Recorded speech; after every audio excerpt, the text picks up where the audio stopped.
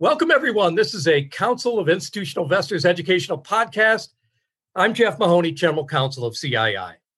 I'm here today with Professor Aaron Yoon from the Northwestern University Kellogg School of Management. Professor Yoon is the co-author of a recent research paper entitled, "Which Corporate ESG News Does the Market React to?" Thanks, Professor, for speaking with us today. Thank you very much, Jeff, for having me. Professor, let me start by asking you, what is corporate ESG news, and what motivated you to write your research paper on that topic? Sure, Jeff. So corporate ESG news is any environmental, social, and governance-related news that firms produce. And analysts write about, or NGOs write a report about. So any publicly available information that is available, we use it as corporate ESG news. We use a data set called FactSet's True Value Labs data that collects these information and then uses natural language processing methods to create a sentiment score on corporate ESG news.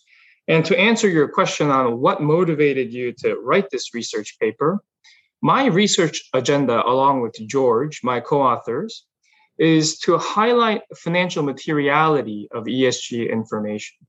And if you look at the conceptual level, people used to debate about whether ESG is related to shareholder value, whether it is not, et cetera, et cetera. There's agency issues, but there's no doubt that it uses firm resources, right? Even if it's a PR exercise, it's using precious firm resources. And if it is using firm resources, it has to come out somehow as output, right? And highlighting that for ESG related information has been difficult because ESG is a non-financial metric. And my research has been trying to highlight that link. And we're going to talk about it pretty soon, I'm sure, but my 2016 paper with George and Mo showed that firms that invest in financially material ESG issues exhibit superior long-term stock returns. This particular paper shows that firms that invest in, material ESG issues, for example, that comes out in news, exhibit very, very strong short-term market reaction, price reaction. So, Professor, in your paper, you find that the market reacts only to ESG news that are identified as financially material for a given industry by sustainability accounting standards promulgated by the Sustainability Accounting Standards Board. Mm-hmm. What are the implications of that finding for those organizations like CII that support corporate disclosure of sustainability performance? Sure. So firms are these days struggling on ESG issue and particularly disclosure issues because of multiple reasons. One reason is that they're getting pressures from institutional investors who are getting pressures from their clients, asset owners, right?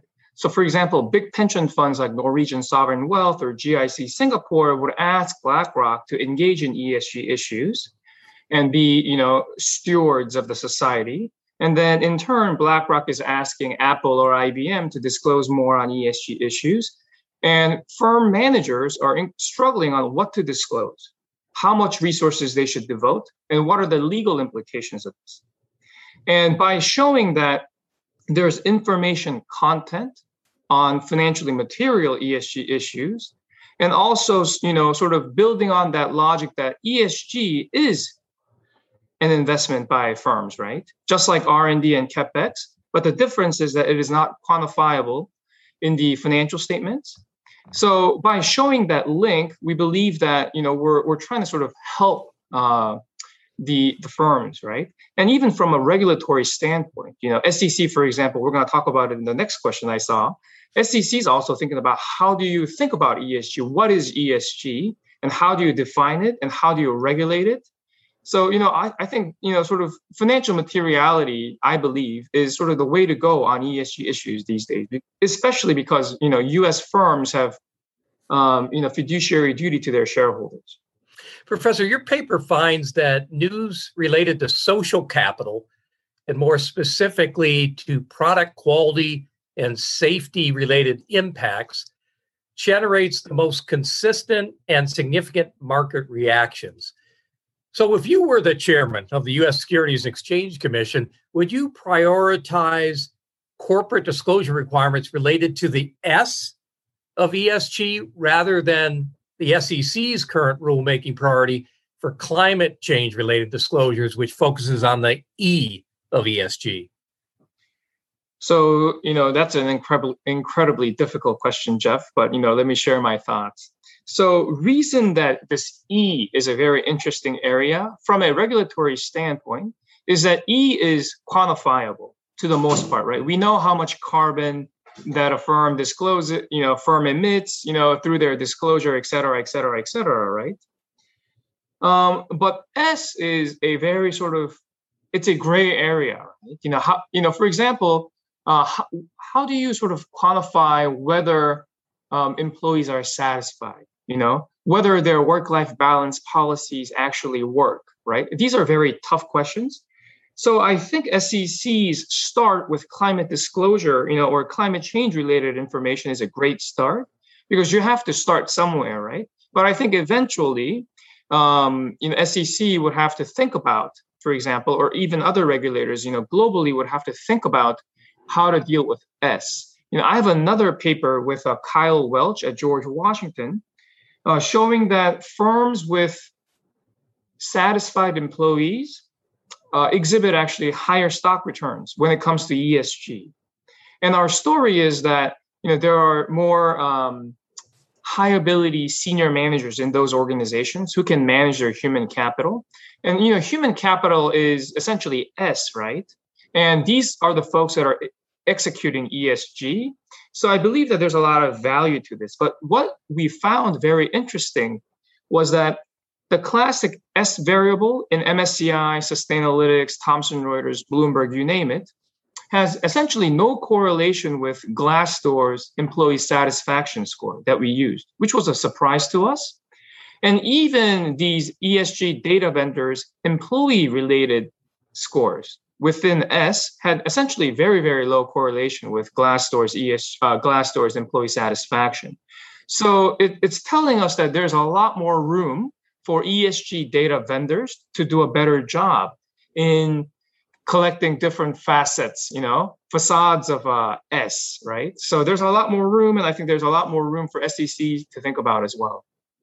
That concludes our podcast episode. On behalf of the Council of Institutional Investors, I want to thank our special guest, Professor Aaron Yoon from the Northwestern University Kellogg School of Management. If you have any questions or comments regarding this podcast, please feel free to contact me at Jeff, Jeff @cii.org. Till next time, I'm Jeff Mahoney. Thanks for listening.